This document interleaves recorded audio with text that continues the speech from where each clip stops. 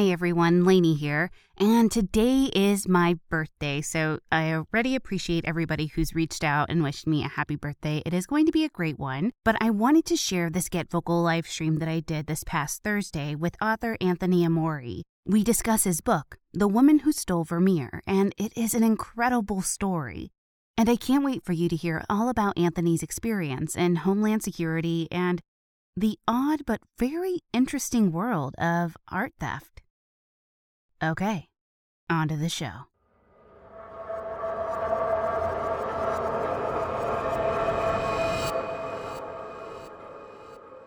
All right, everybody, welcome back to True Crime Thursdays with Lainey on the Get Vocal platform.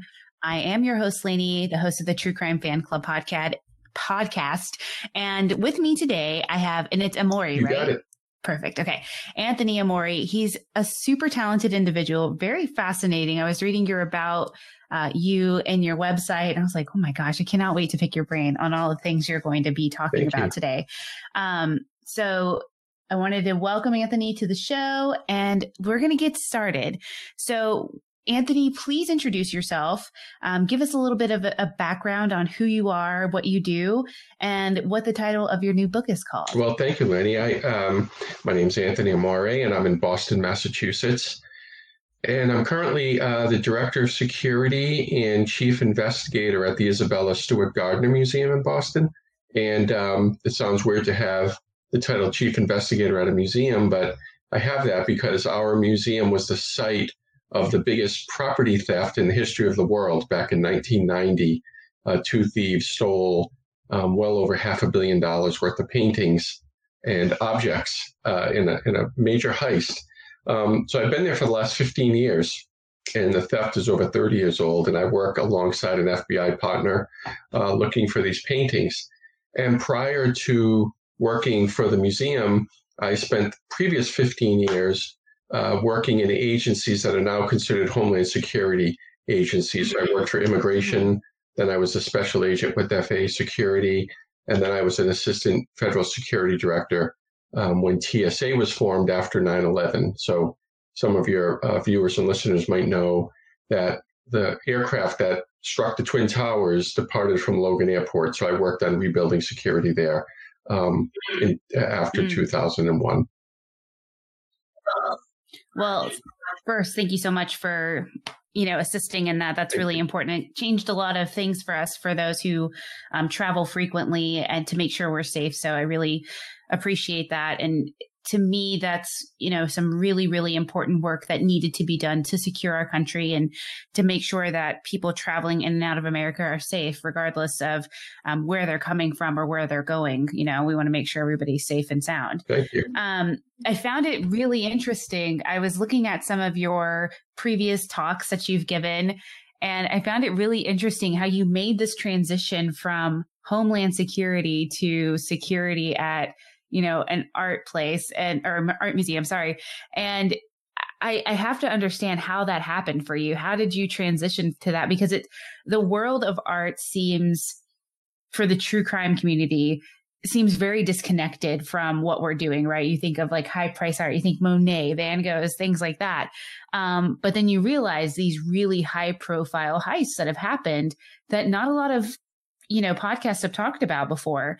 And looking into the case of looking into the subject of your newest book, I found her really interesting, and she is pretty fascinating. And it's amazing to me that more podcasters don't focus on art heists. So I have to understand how this transition happened for you. And I think it's really interesting for our audience to that's a really interesting question. Thank you for asking it. So I had worked in federal agencies for a long time. And as you mentioned, and I thank you for saying it, having rebuilt security at Logan after 9/11 was like I'm an obsessive person, and it was a hard job to do when you obsess as much as I do and did, but it helped right. with the work. But so if you think about how TSA was formed, so right after 9/11, the law said that all of the security screeners at the airport had to become federal employees and much higher trained and much higher qualifications. And we did that, and we deployed 1,200 federal screeners at Logan Airport. And then we had the next mission was within the year, we had to make sure that all of your checked bags that go onto an airplane were screened electronically for explosives. And people, 9/11 was a while ago now. It's 19 years. So a lot of people who follow, including yourself, I mean, you might not know that before 9/11, when you flew on an aircraft, all the checked baggage went onto the airplane without being screened. It could have been anything in there. So one day you're screening none of those bags, and then the next day we flipped a switch and we were screening 1.1 million per month. So it was a massive undertaking. Then I was asked to take over the investigations inspections branch, where we looked into violations of security laws and such. After I was done with that, I felt like I had accomplished everything I wanted to with the government. I felt I had done everything I could do to make us safer. And I was looking for a new challenge, and I saw that the Gardner Museum was looking for a security director. I knew the history of the Gardner Museum with this major heist that had happened, and my experience from Logan had been in rebuilding security, and I like reclamation projects like that. I don't want to go be a security director at a place that's super secure already. I want a challenge, Yeah. But when I got there, part of the job as well was to look for these missing paintings. And all of my career had been focused on terrorism, essentially. So it was a big transition. So your question is really a good one. What I did was a multi-pronged approach. First, I created a couple of databases. One, to put all of the information that the museum had about the heist and every letter and every contact it ever received into a database. The next was to make a database of every art heist I could learn about. I thought that would be there's far more art heists than you can ever imagine.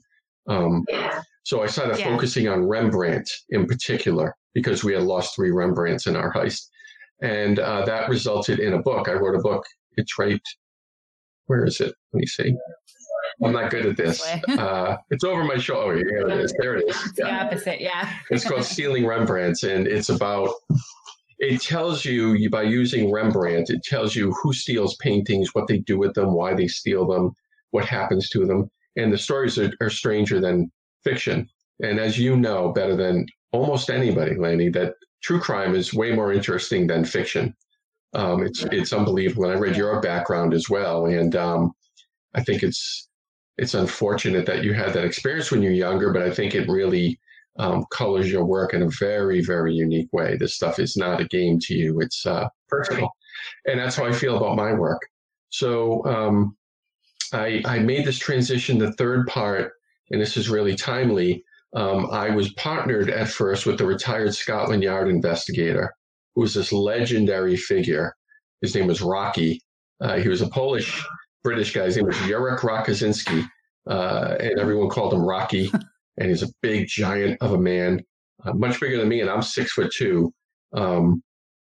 And he had just recovered 2 stolen masterpieces that were taken in England, and he came over to help us. So he broke me into the world of art theft and dealing with art thieves, and taught me so much, and taught me that again, this is a parallel with your work, to understand who steals art and to get art back, you have to get into the mind of art thieves. So I spent a lot of time with them, and I meet with a lot of criminals, and I pick their brains and become friendly with them. Just this past weekend, I learned that I got I woke up to a text message that my friend Rocky had died. So he passed away this weekend, and it's a timely question for you to ask me, because the man who was my mentor and friend has just passed away. But everything he taught me will be with me forever, and it has made me a much better investigator. Well, condolences to your loss for that, because I know what it's like to lose a mentor too. And it is a difficult thing to not have that resource at your fingertips and rely on your memory still of, the lessons that they imparted on you. So I definitely sympathize with you on that and empathize for sure. What I'm most interested in too, and I say this a lot because this has been so fascinating to me as I've been digging into it. I'm like, oh my gosh, why have I not covered cases like this? is, we'll Sure, get to take the your book time. in just a minute, because I think her story is super fascinating too. But I'm really interested in the psychology behind why people steal art.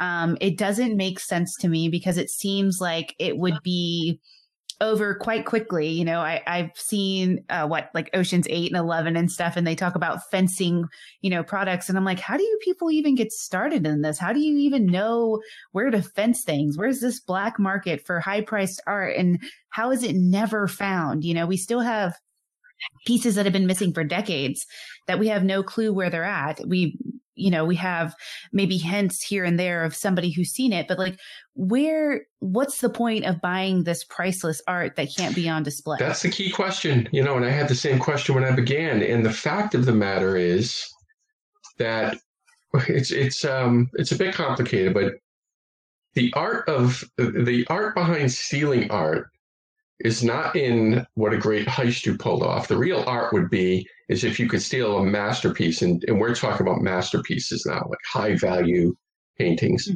Mm-hmm.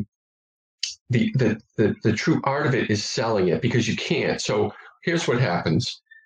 In the movies, you see like a Thomas Crown figure or someone that Tom Cruise might play, right? And they're super smart, and they have a network of people in the underworld and in Russia and Japan and in some Arab countries. That's Hollywood, right? But in real life, what happens is people who steal things for a living or commit crimes for a living understand one day, for whatever reason, that a museum is somewhat easier to rob than, say, a jewelry store. So think about a jewelry heist.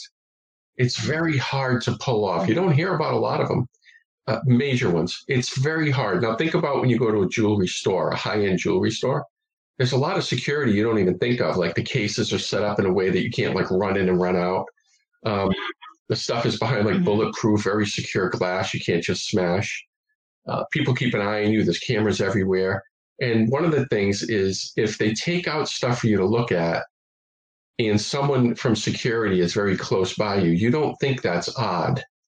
You expect that. Same with the bank, right? If you go to a bank, you don't expect that the vault is right there. You expect to have it a distance from you and to be secured, and even the teller's secured, right?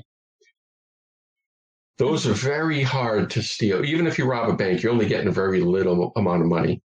But what you steal is easy to fence because everybody wants unmarked jewels or cash.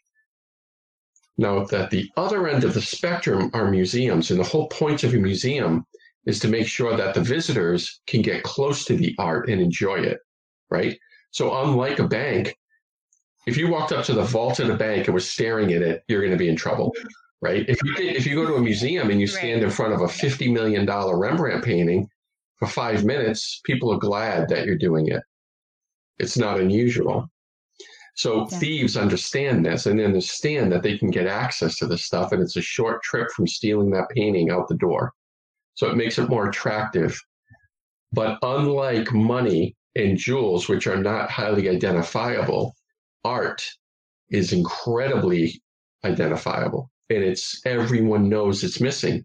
So you can't fence it. So these guys who steal drugs that they can fence and cars that they can fence think they can steal a painting and fence it. Once they steal it, there's no buyer. And that makes it actually harder for me, though, Lanny, because if there was a buyer, I could find the buyer, right? But if there's no buyer, the thieves hide the stuff. And unlike fugitives, paintings don't have to go to the doctor or pick up prescriptions or get food. They just sit wherever they're hidden. So they're very, very hard to find. They don't get sold. They're not hanging on some billionaire's wall. They're hidden in someone's attic. And that makes it much, much harder to find. That's insane. So with all of the people doing these heists, why bother still? Thinking if you know other people, I mean, do they even know that other people aren't successful in selling these pieces?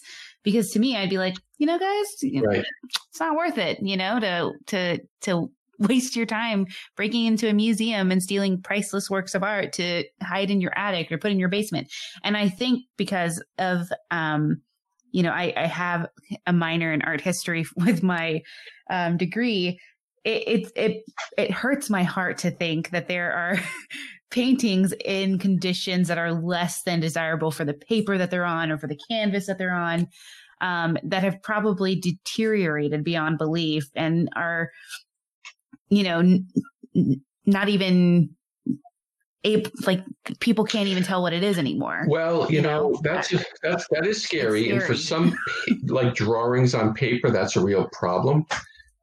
Fortunately, when you talk about paintings that I've spent a lot of time speaking to art conservators too, the people who repair art and preserve art, they can fix almost anything. And the things they fix are amazing. Like there was a Rembrandt stolen.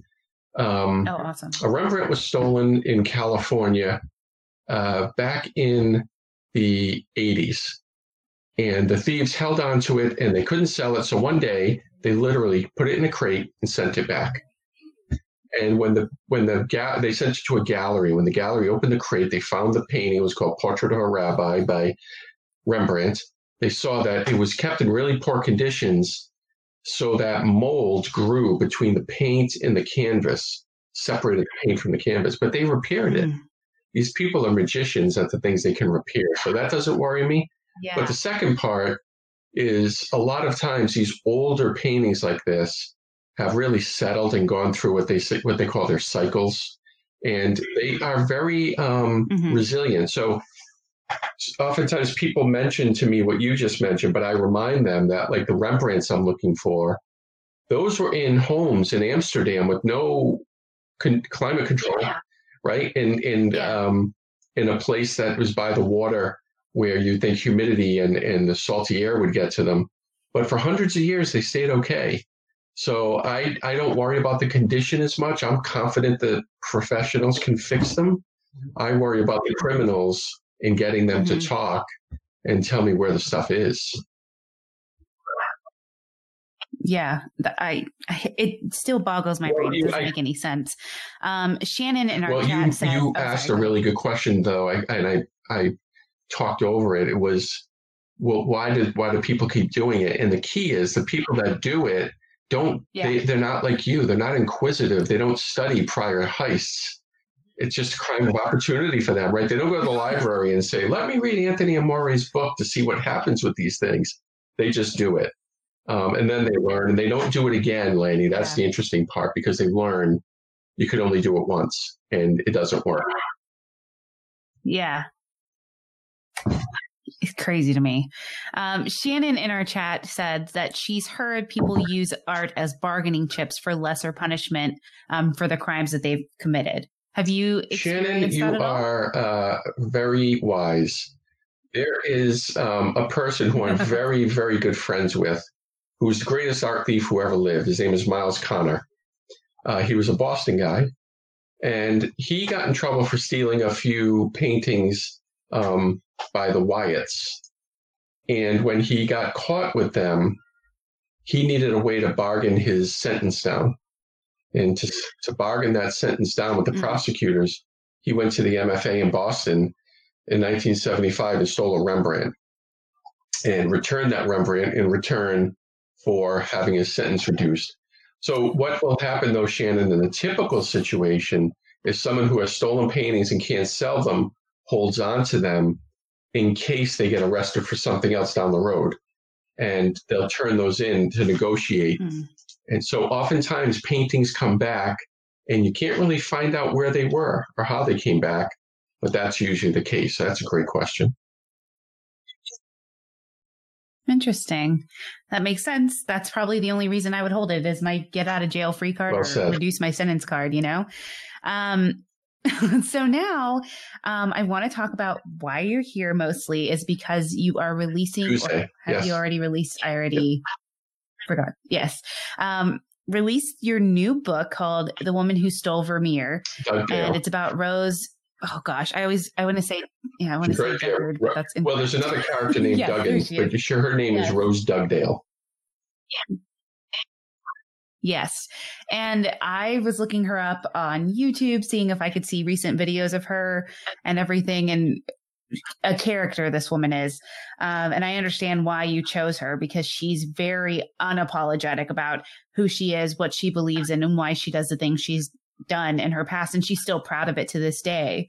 So I'm curious as to how this journey for you came about and why Rose, of all people, to pick, and why a book on Thank Rose. you for asking that. So when I started investigating art theft, I mentioned that I started looking at all the major art heists that had happened.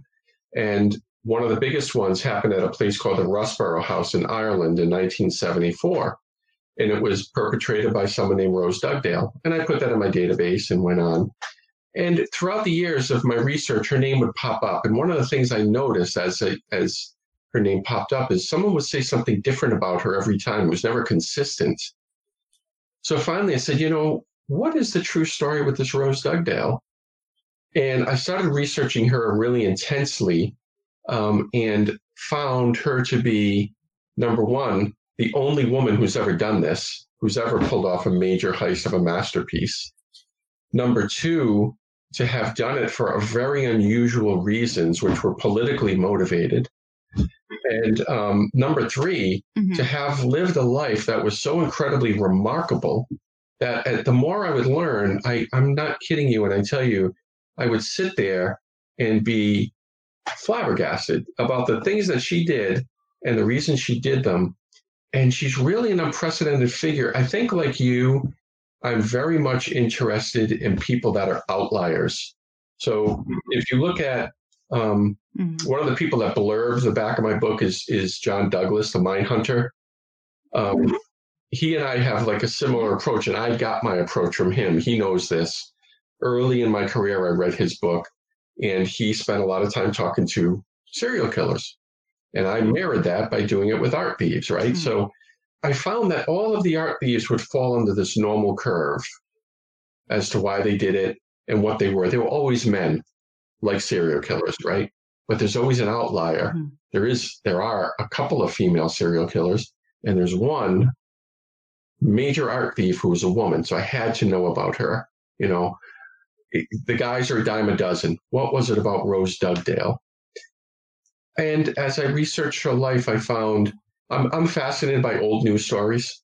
So one of the first things you learn about her when you read the old newspapers about her is, because she was a woman, and this was 1974, the postmortems, she's alive, but what I mean is like the stories after her crimes would always try to depict her as this woman who had fallen under the influence of influential men. She was a Ph.D. from Oxford. She had abandoned a life she was a 1%. Yes, like luxury, wealth beyond our imagination. Yes. Millions. And she abandoned all that to go into this life. And again, the newspapers would say she was obviously taken by these charismatic men. The fact of the matter is, no, these charismatic men were taken by her. They fell under her spell. She drew them in, and she threw them away too. These two men.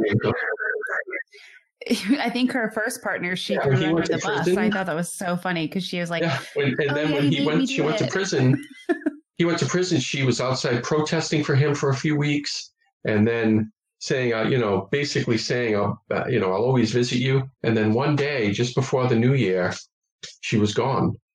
And within a year, she was pregnant with another man in Ireland, but that guy was under her spell too. He was much younger. And he was like a wild IRA figure that the IRA shunned because he was so violent. And they called him Mad Eddie Gallagher because he was so crazy. And but he was under her spell. So I'm just fascinated by her. And she goes and pulls off this major art heist where you have to picture it cinematically. And I think one day you will see it on a film. Imagine an art heist where you go into the biggest place in Ireland, it's the longest home in Ireland, this big castle, run by these two incredibly wealthy couple. And there's men in there with machine guns and such, but it's a woman telling them what to do. It's Rose Dugdale. Right down to she's pointing out the paintings that they should steal, because these thugs wouldn't have the slightest clue what paintings, they're not like you. They didn't minor in art history, right? These guys didn't minor in anything. And she is pointing throughout this mansion, take this one, take that one. So when you look at the 18 paintings she stole, you see, wow, not only did they steal a lot of paintings, they stole the right ones, including a Vermeer. And Vermeer, as you know, is incredibly highly sought after. His paintings are all ridiculously valuable. He only has 36 known works. Only one is in private hands. If any one of his works went on the open market, it would get hundreds of millions of dollars. And I happened to be looking for a Vermeer because a Vermeer was stolen from the Gardner Museum. So it's just this natural match that I fell in love with this story. The romanticism of Ireland, the unbelievable story of the IRA, and of course this captivating woman. Mm-hmm. She was really, really interesting to read about and to learn about. Because like I said earlier, she and still is very unapologetic about the things that she's done, because she felt like she had a purpose, and everything that she was doing was meant to, cause a stir for, what she believed in. I read something about when she was first arrested and sentenced to 2 years of a suspended sentence, because, and this is very typical for any female criminal, really, especially, 70s and back. They didn't think that, women were capable of committing crimes on their own. And it was truly, the coercion of their male counterparts that made them act this way. So the fact that, her counterpart got 6 years, I believe, and then she got 2 years suspended because, the likelihood of her committing other crimes was just, going to diminish after that. And in fact, I think it increased after that because she got away with it. And I think her background is really interesting. She really turned away from things that most people would dream of having. She was presented in front of Queen Elizabeth II. That's amazing. That's not something that everybody gets to do. Her father, was really well off. She would have been really well off. And it's just amazing to me that the wealth and the possible type of influence outside of the IRA that she could have had, because she was very intelligent. She had, a lot of degrees, or she had her, she went to Oxford. She had philosophy, I think, as her doctorate. I can't remember. But yeah, she was very intelligent. And it's interesting to me how she chose to use her intelligence to further a cause that you see silly guys doing, right? Like you think of the IRA and you don't think of Rose. You think of, oh, these are these guys over here who are bombing things because they're mad about something, and there's really like no thought process to it. But for her, everything had a meaning, and what she did, everything had a purpose. And I think it's incredible that I don't agree with the things that she did. But I do think it's incredible that she didn't care about what anybody thought about her, other than she felt what she was doing was right and stuck to her convictions and stuff. So, I'm really excited for everybody to get their hands on this book, and read it, because her story is truly fascinating. So what are you hoping people get from your book when they pick it up and read it? What are you hoping? First of all, that was a great summary of her. So thank you so much for paying it. No, don't be sorry. It's an honor that you picked up so much from this book. As an author, to hear somebody recount a story like that makes you feel like you accomplished something. So don't apologize. I thank you very much. There's a few things I hope to accomplish, and one of them is just a general tell the tale of a remarkable woman.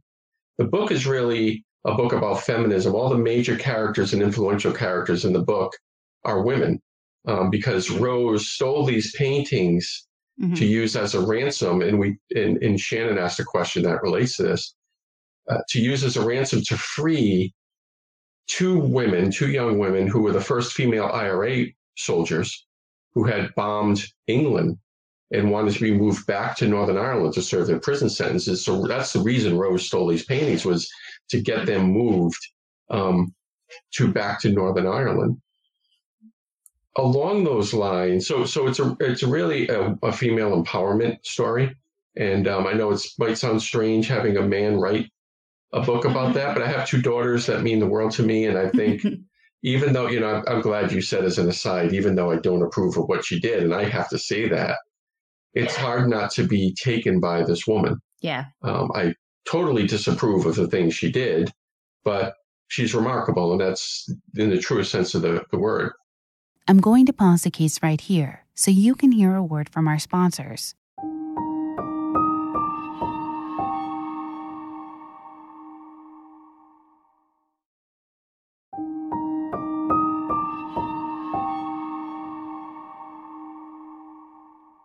The other thing is, because, when you look at, you graciously started this interview by asking me about my career. My career is 30 years long now. Feels very strange saying that. Someday you'll understand. And it's split right down the middle, 15 and 15, with working basically with terrorism and then working with art theft, right? Rose her story is one of where one person sees a terrorist, another sees a freedom fighter. And that is something I've always thought about throughout my career. I have no stomach for terrorism. Don't get me wrong. It affects me deeply. 9/11 is by far the most consequential thing that's happened in my life.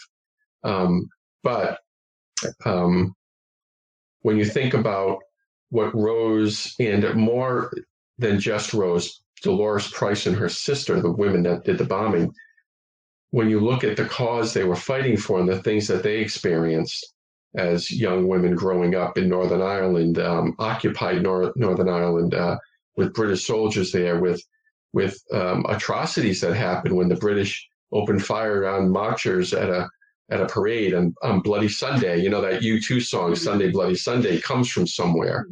And this was a defining moment for Rose Dugdale and for the Dolores and Miriam Price.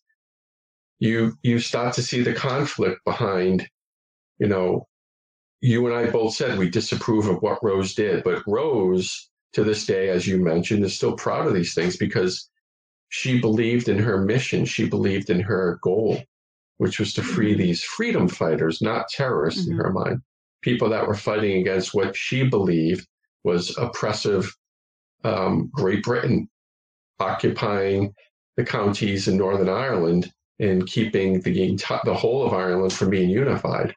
So I think anybody who reads my book will find that I'm not judgmental either way. I try to be very fair-minded, and I was gratified to see that the Wall Street Journal reviewer mentioned that it was a fair-minded biography. I don't pass judgment either way. I just tell the story. Fortunately for me, the story is so captivating, it didn't require judgment. But I would urge your readers, your listeners and your viewers, that if they want a different take on crime and on terrorism, high value crime, even if you're not a woman, you're going to appreciate this. But especially if you're a woman, you're going to find something about her story that speaks to you as someone who in their life might have felt misjudged or undervalued or underestimated. I think there's a particular audience for that. Yeah. And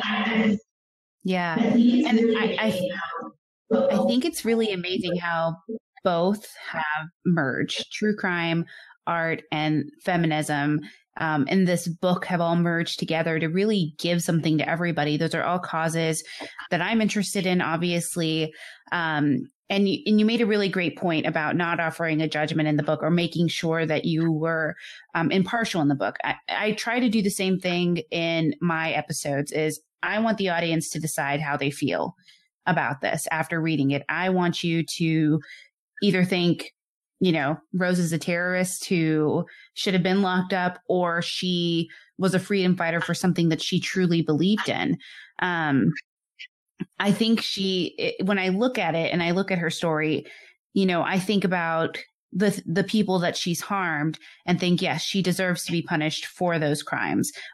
And when I look at the causes, I think, wow, what a brave woman, because despite the consequences of any of those actions that she took, and I think even now, those actions would have had harsher consequences for her, that she didn't care, that she was willing to do what she needed to do to fight for a cause that she believed in. And even kind of liberating those two women who, were on a hunger strike at the time for wanting to move back to Ireland or serve the rest of their sentence out in Ireland. It is really fascinating to me, stories that come out like this. And I think you did a really great job with the book itself. And it's not something that I ever found myself picking up off the bookshelf, right? It's not something I'd be like, oh, I want to learn about an art heist right now. But the more you dig into it, and I'm so thankful that I got the opportunity to connect with you and to, learn about the book and learn about Rose, is because that truly opens up new avenues for, I think, everybody in the true crime community to understand, that there are two sides to every story. I was talking earlier with somebody, and we were talking about victims of the perpetrators and family members of the perpetrators, and how some people see those family members as villainous, and other people may see them also as victims. And you always have, those two parts playing. And I think a lot of people will probably think the same thing about Rose. But you did a great job of letting the reader decide how they feel about it. And her story truly is incredible. And I would encourage everybody who's listening or watching even later or hearing the episode later to do your own research on it. A lot of true crime junkies are notorious for doing their own research. So I would encourage you to do that, because it is really interesting. And of course, I would also recommend picking up the book and reading it. We are going to give away a copy of it. So all you have to do to win it is just send me an email with the phrase Vermeer in it, and you'll be entered with your mailing address. It's going to be great. I can't wait to give it away. I probably will give away 2 copies, because a lot of people, I think, will be interested in this. So how do you feel about being merged in with true crime? Did you imagine that would happen? That's great. Great question. With the first book, Stealing Rembrandts, it really is. It's an entertaining book, but it's criminology at its heart. And so is my second book. I wrote a book about art forgery and art cons. Same thing. This book is more of a biography.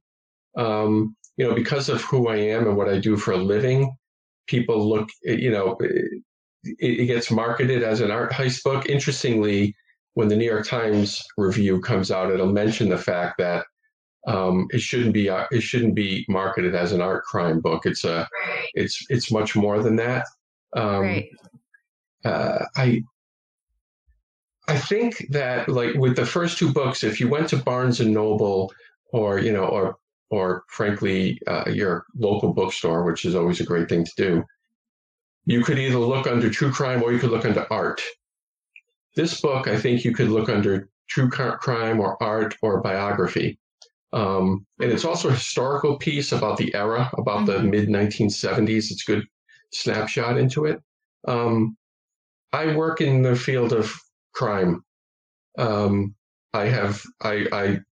proud to write a true crime book.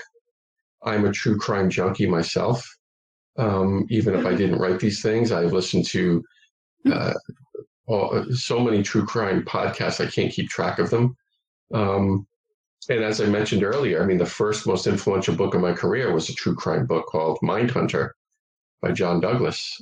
Incredibly influential book. It influenced the series, of course. So I'm proud to have it on the true crime shelf. My first 2 books were true crime bestsellers. One Wall Street Journal, the other was New York Times. And I love the audience, the true crime audience. Very few audiences have the breadth of knowledge that true crime fans do. Now, it's interesting. In my day job, when I'm investigating this art theft, people reach out to me with their theories. about what happened. And the theories are always way off and outlandish and ridiculous. Those people, I can also tell you, are not true crime fans, because you can tell the level of thought is very basic. It's more of I watched CSI for 5 years, so I know how crime really happens, right? Now I know. It's an interesting thing, because even in law enforcement, in security, it's one of these professions where everybody thinks they know how you should be doing your job because they've watched fiction on television, and I think that the best, I like true crime podcasts like yours, and I also like ones that where they interview all the parties. Like one I really enjoyed was Down the Hill.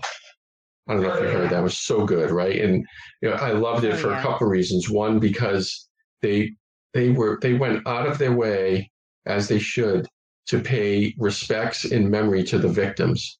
So every episode they talked about these young girls in their lives. And they did a whole episode about the ridiculous theories and torment that the investigators get from the outside world, because everybody thinks they know what you should be doing. It's something I hope that your listeners and your viewers will remember me telling them. My work has been the subject of a number of documentaries, and most of them I don't even participate. But even when I do, what you're getting from those documentaries is about 10% of reality, if that, right? Because the most important stuff is the stuff you can't say. So I find that true crime people, fanatics like your audience, understand that. So they don't jump to wild conclusions about what investigators should or should not have done. Rather, your group spend their time just thinking about the crime and thinking about what sort of people do these things and what motivates them, and complicating issues. I loved what you just said about how people view the families of perpetrators. I have 2 brothers that served time in prison.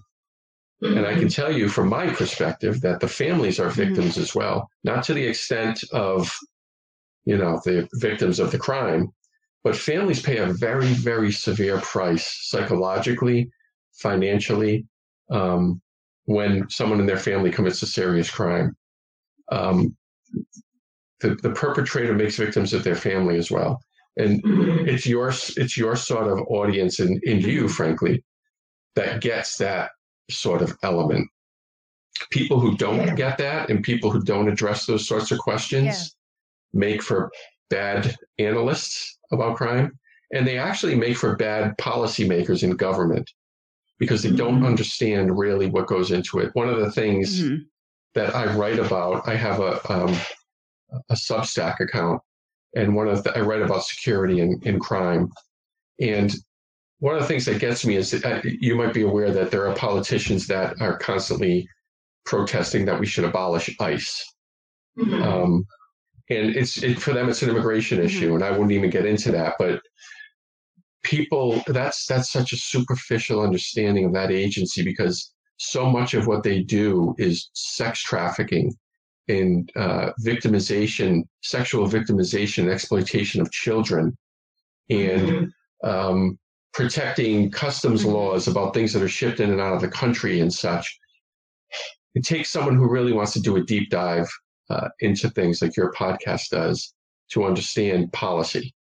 And anytime you get involved in an issue and you only understand the skim surface of the pudding, you're doing a disservice. So I love your community. We love you too. So let's see. Shannon had a comment that she made earlier. Sorry, I missed it. She said, "I like these kinds of stories because it makes you reflect on yourself, especially if you find something you find the criminal. Especially if you find something in the criminal relatable to a degree." Sorry. No, that's you have to be able to relate, right? If you can't relate to the characters in the story, you're not going to want to read the book. Yeah. Yeah. I wish I was as brave as Rose is. it's also very scary because I'm somebody who really likes to have control over situations for myself, which obviously nobody can have, a ton of control over anything. But it's also why I think I'm so safe in life, is because I'm like, oh, no. I know that didn't work out for so-and-so. I always say I learn from other people's mistakes. Like I look at my brothers and I'm like, oh, this is what you did wrong. And this is what got you in trouble. So I'm not going to do that. That makes sense. But she, like I said, she just did it. And I was like, I could never know that type. It's just not in my makeup, not in my DNA to know what that's like. There's been times, of course, I'm very outspoken and I stick up for myself, but I would never put myself in a situation that would take me away from my family for any reason on purpose, So I find that really interesting and very brave. I find her to be a very brave woman, despite not agreeing with her tactics and not necessarily agreeing with the way she chose to do things. But I do find her very relatable in a sense that some women and even, men, I think a broad audience will be able to find pieces of themselves or pieces that they wish they had in their makeup from Rose's story, and I think that's really incredible because a lot of people don't think that you can learn from criminals. And, both of my brothers went through very difficult times when they were younger. One of my brothers went to a group home. They were on and off probation all the time. But my oldest brother, who had some issues as well when he was younger, is now a captain in the Navy. And you would never think that, he's experienced racial profiling. He doesn't look like me. He's a lot lighter than me. So it's really interesting to see how that's happened and to see his growth from who he was as a juvenile to who he is as an adult. And those two people are not the same anymore. But I think it's really interesting to see how that changes. And I think once you delve into true crime a little bit more and you spend a little bit more time investing in these stories and victim stories, you realize that it's not really about the perpetrator anymore, that it's truly about the victim. I think about the Down the Hill podcast is a great example of this. Is there are plenty of people out there who think they know what happened or who have theories on what happened. But what they forget is that their family members are actively looking at social media. Kelsey German's sister is on social media interacting with people who have theories or suggestions about what may have happened or, hey, look at this. And even the ones who feel like disgusting people who feel like the girls did it to themselves by being alone and doing this. It's very dumb mentality, which we obviously don't agree with here, but people forget when they say these things, especially online in a broad media sense, that the victims' families have access to that. And it's really infuriating from a podcast standpoint and a host standpoint where you're not intending to share this story to glorify the perpetrator. You're trying to share the stories of the victims. And when people do the opposite of that, you're kind of like, oh my gosh, it's the same thing when people idolize, people like Ted Bundy and get memorabilia from John Wayne Gacy. That doesn't make sense to me because it doesn't work the same way. You're like, oh my God, I have such a crush. I mentioned a few streams ago that I had a really young, follower on Instagram who made her last name Klebold, like Dylan Klebold, one of the Columbine shooters. And she would post stories as if she was dating him and that was her boyfriend. And she's young, 13, 14 years old. And I struggle myself. I have, nieces that are young and everything. And I'm like, if this was my niece and I saw this, I'd be like, what are you doing? And really lay it out there for her. But what kids see is that's just rebellion. And, it's cool to like things like that. So I think that's really fascinating. She still follows me and she's grown out of that phase, thankfully. But it was really concerning to see things like that, from listeners of my show, who followed me because, my name is a little bit of a misgiven thing of what you might expect it to be. You think True Crime Fan Club, you're like, oh my God, you're going to talk about all these, crazy things and you're going to like glorify it. And it's truly just because I could come up with no other name. And I've tried different names, but it's just the one that stuck. And I didn't really think about it when I picked it. I didn't think that it would give the connotation that it sometimes gives. But once people listen to the show and give it a chance, they realize like, oh, okay, it's not what I thought it was. And I think that mirrors with your book as well. My mom, who's in here, also said something. She said, I never would have guessed it would have gotten my attention. And that's true. Same for me. Thank you, I was Lady. like, whoa, this is amazing. So yeah, sorry, a long way to say that there's parallels from how, you can perceive things versus what you can see and learn on your own. Shannon had another question. Shannon, thank you so much for asking questions. You're helping me out here. She said, "Can I ask, is the Isabella Stewart No, we Garden reopened Museum back in July. We were one of the first ones in Boston. I think the first major museum to open in Boston. But we were closed for 4 months. I was there every day alone. It's a unique experience to be in a museum alone for a long time. And this is just such a sad thing, this pandemic. It affects so many people in so many ways that you can't even imagine. And but we are open. Yeah. Is Shannon in Boston? Wait, Shannon, are you in Boston? We'll see. She'd be inclined. My mom said she'd be inclined. Oh, she says she lives in Connecticut, but she's getting up there fast. I was supposed to be in Boston in May, but my flight got canceled. So now I know where to go in Boston. I have one of my headquarters for my you have to let me know if you come to town. I can show you the crime scene. Work to do out there while I visit the whole city. Okay, yes. That'd be amazing. Yes, Boston. So Josh is the host of the True Crime BS podcast. He's covered serial killers like Kelly Cochran, Israel Keys. And that's it so far. So his first 3 seasons were on Israel Keys, then on Kelly Cochran, and then again now on Israel Keys again. Super fascinating. If you haven't listened to those, incredible, because he has access to FBI files and everything. It's insane the amount of research that's gone into this, years in the making, truly. But Josh is local to the Berkshires. So yeah, that's a great opportunity. We should definitely go there. I'm supposed to visit him at some point next year. So yeah, we definitely want to go, but we still have some time left. And besides the On the Hill podcast, what other true crime or crime in general has captured your attention? One that's stuck with you for a long time?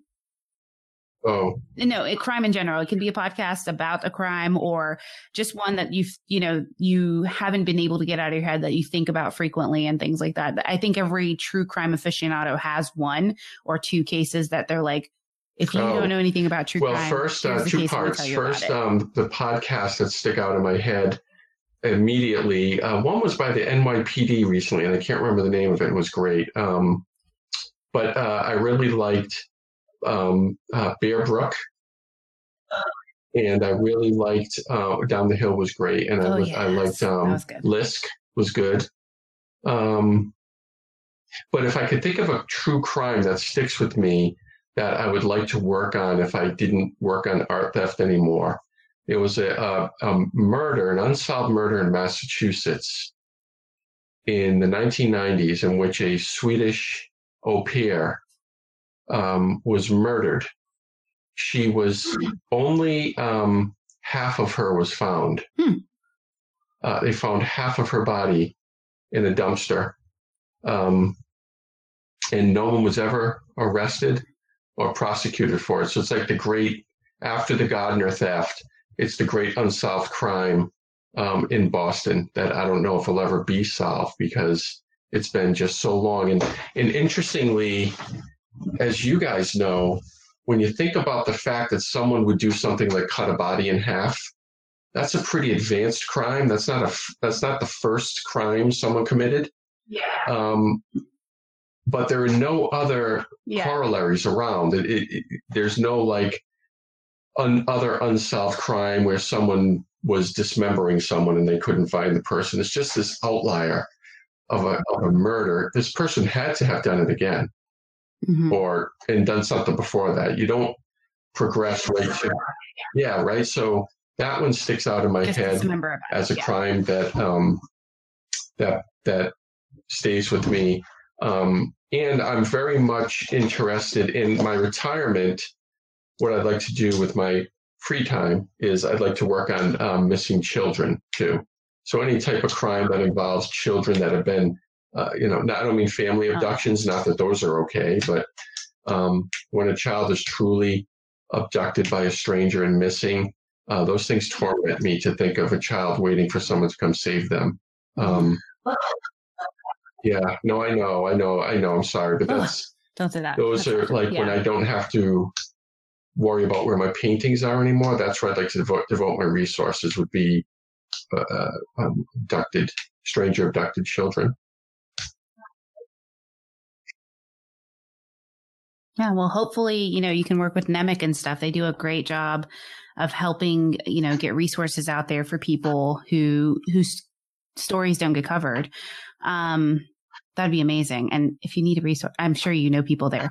But we have somebody who works there that we know. So my mom had a question. She said, is there any Mexican artwork that's been stolen that you're aware of, like by Mexican artists, I'm assuming?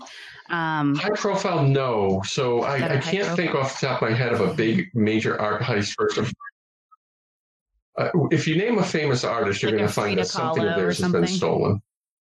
I can't think off the top of my head of a Frida Kahlo, but you have to remember, not only paintings are stolen, but lithographs as well. So there's a lot of missing Picasso lithographs, and I'm sure there are Frida Kahlo works that are missing too. But to give you an example of how big a problem this is, if you go onto the FBI's website, they have what's called the National Stolen Art File. And you can look up artists and what pieces are missing of theirs. They don't give you any details on the crime, but you can see them. And there are over 200,000 pieces of art in there. Yeah. So this isn't a matter of like 30 or 40 paintings that are missing. There's hundreds of thousands of pieces that are missing. That's crazy. Yeah, I have to look that up. I'm obsessed with the FBI website. I check the most wanted all the time and Google their stories. And I'm like, oh my gosh, Unsolved Mysteries like created the FBI profile list for me, or top 10 list for me. And so I was like going back and forth between them. I'm such a weirdo because I do that. I'm like, I wonder who's on the FBI list this year. Is the same guy still on there? So yeah, that's just my weird quirk, I guess. So we are close to our time, and I am so thankful we got to talk. This has truly been such a fascinating conversation. I have learned so much, and it's truly opened my eyes to new things. And I truly can't wait for you guys to hear the story later when this episode is posted on the podcast, but also when you get an opportunity to read the book, which I encourage you to do. So, Anthony, if you could, can you tell us where first of all, I have a website. It's anthonyamore.com, ANTHONYAMORE.com. I'm on Twitter. Anthony M. Amore on Twitter.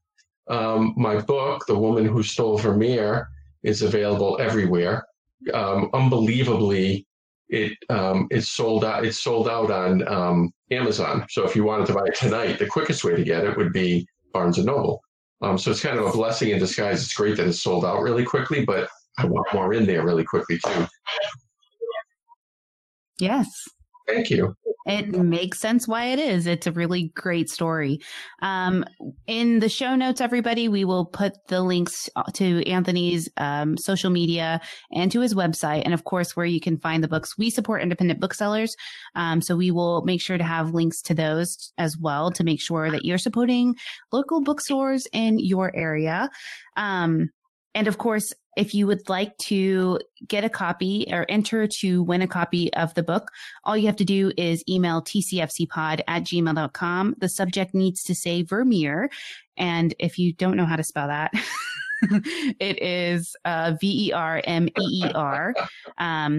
I'll get it either way. I'll know what you're saying. Even if you don't spell it correctly, it's fine. And then make sure you include your name and mailing address in the body of the message, and you'll be entered. And it's just like that. And we'll make sure it gets out to you. Because, like I said, I say this almost truly about every book that I read, because I pick people that I think will have really good stories to tell. This is truly one that's an incredible page turner. So please, please, please, even if you don't win the book in the giveaway, go and buy it, because it is truly worth to have. It's worth to put it in your library for sure, and to talk about at your book clubs. So make sure you do that. Okay, so we are at our time. Anthony, thank you so much for coming on here and taking the time to speak with me. I appreciate it so much. Thank you so much. Okay, fan club members, as I conclude this episode, my one question to you is, how will you sleep tonight? Thank you for listening. If you enjoyed this episode, please be sure to rate, subscribe, and positively review the show on Apple Podcasts or your podcast player of choice. It really does help us out. You can find us on most social media platforms: Twitter @TCFCPod, Facebook.com/TCFCPodcast. You can also find us on Instagram @TrueCrimeFanClubPod. And of course, our website is TrueCrimeFanClub.com.